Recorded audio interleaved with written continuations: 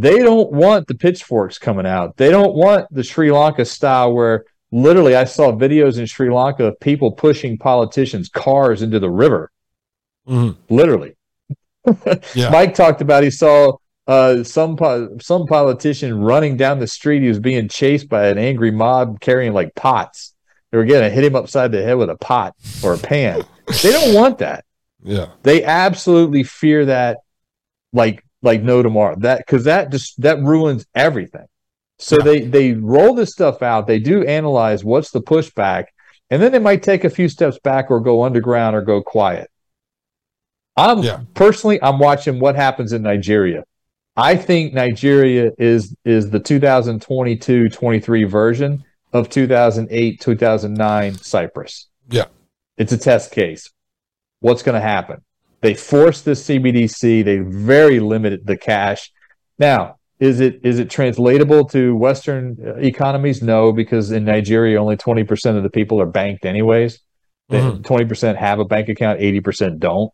Mm-hmm. But it's going to be interesting to see what happens in Nigeria over the next 6 to 12 months.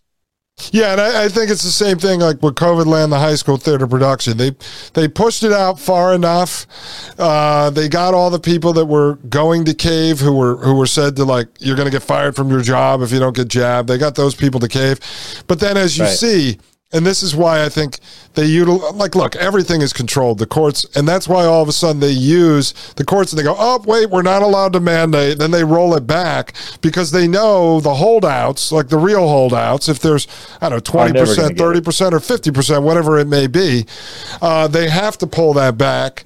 Otherwise, those holdouts are the people that may go out and start burning things down. And it's not just them getting chased with pots and pans like the elites. They don't want to have to actually turn guns on us because that destroys their plan too. As soon as you do it by a system of force, right? For years, people have been talking about them bringing the UN military in here, and then they're going to corral us into FEMA camps and the old Walmart parking lots. And as soon as that's the last thing they want.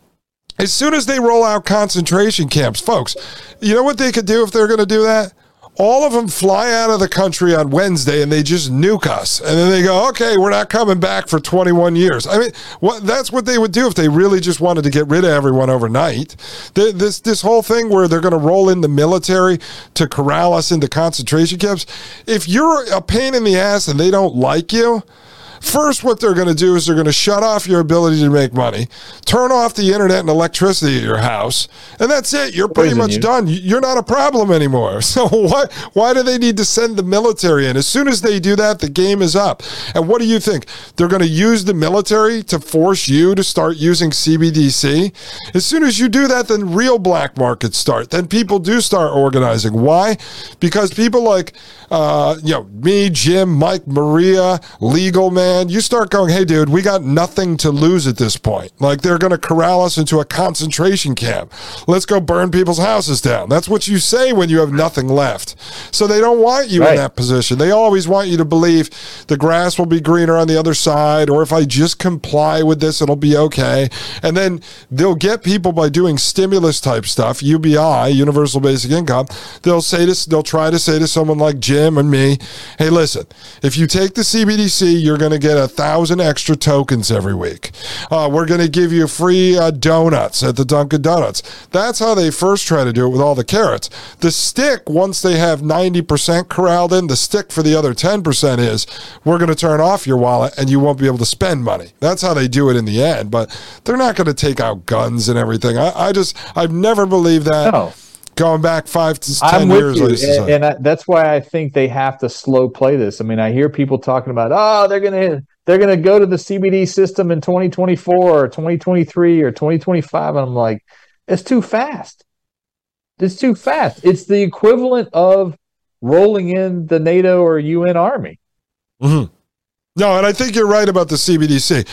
In 2023 or 2024, you may see them start to introduce it to certain sectors like Social Security, it'll be voluntary, disability. Well, no, I'm saying money will still be in, like cash and coins will still be in circulation, but they're going to chip away at it slowly over a 10-year, 15-year period. And like you said, once they have 80-90% of people transacting with it at least 5-10% of the time, it's easy to close then the it's door. easier to then say, hey, we might as well pass a law and make this legal tender.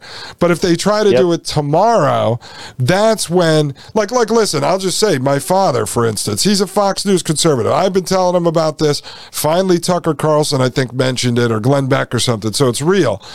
But like my father said, if they try to force me with my Social Security into CBDC, I will start going into stores with my gun and robbing them right there on the spot. I will put a gun to the head, walk out with my groceries. I said, okay, you're not going to do There's your test right there. They cannot implement this overnight or fast. It's got to be over a generation. Yeah. He said, if I pull up to a gas station and they say my CBDC wallet doesn't work, I'm literally going to walk up to the guy with a gun. I'm going to tell him, fill my gas tank right now. And I said, okay, so that's my father. Now, Fox News conservative old dudes, there's millions of those boomer old dudes out there that are thinking like that. That's the furthest. On the flip side, Willie G, your son, by the time he's old enough to have a bank account, I don't know, 12, 13, 14 years old, if the only bank accounts that exist are CBDC, he's not going to know any different.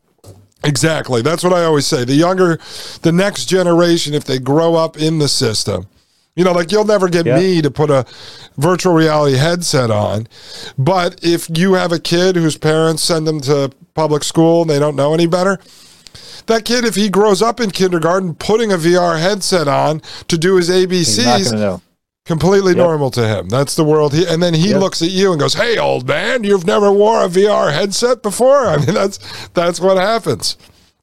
So they engineer them in from the beginning of time. All right, ladies and gentlemen. Jim, any final words there? You want to?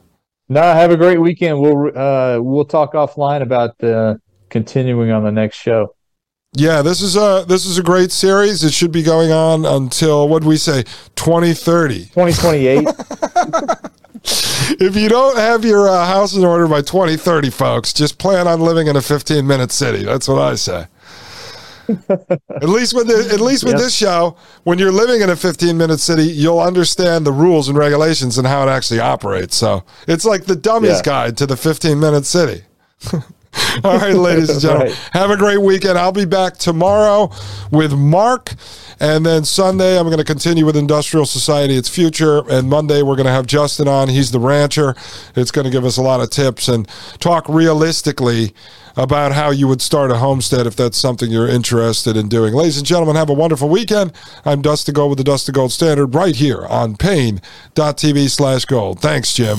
The Matrix is a computer-generated dream world built to keep us under control in order to change a human being. You're listening to the Dustin Gold Standard on Pain.tv. Join the discussion at Pain.tv/gold.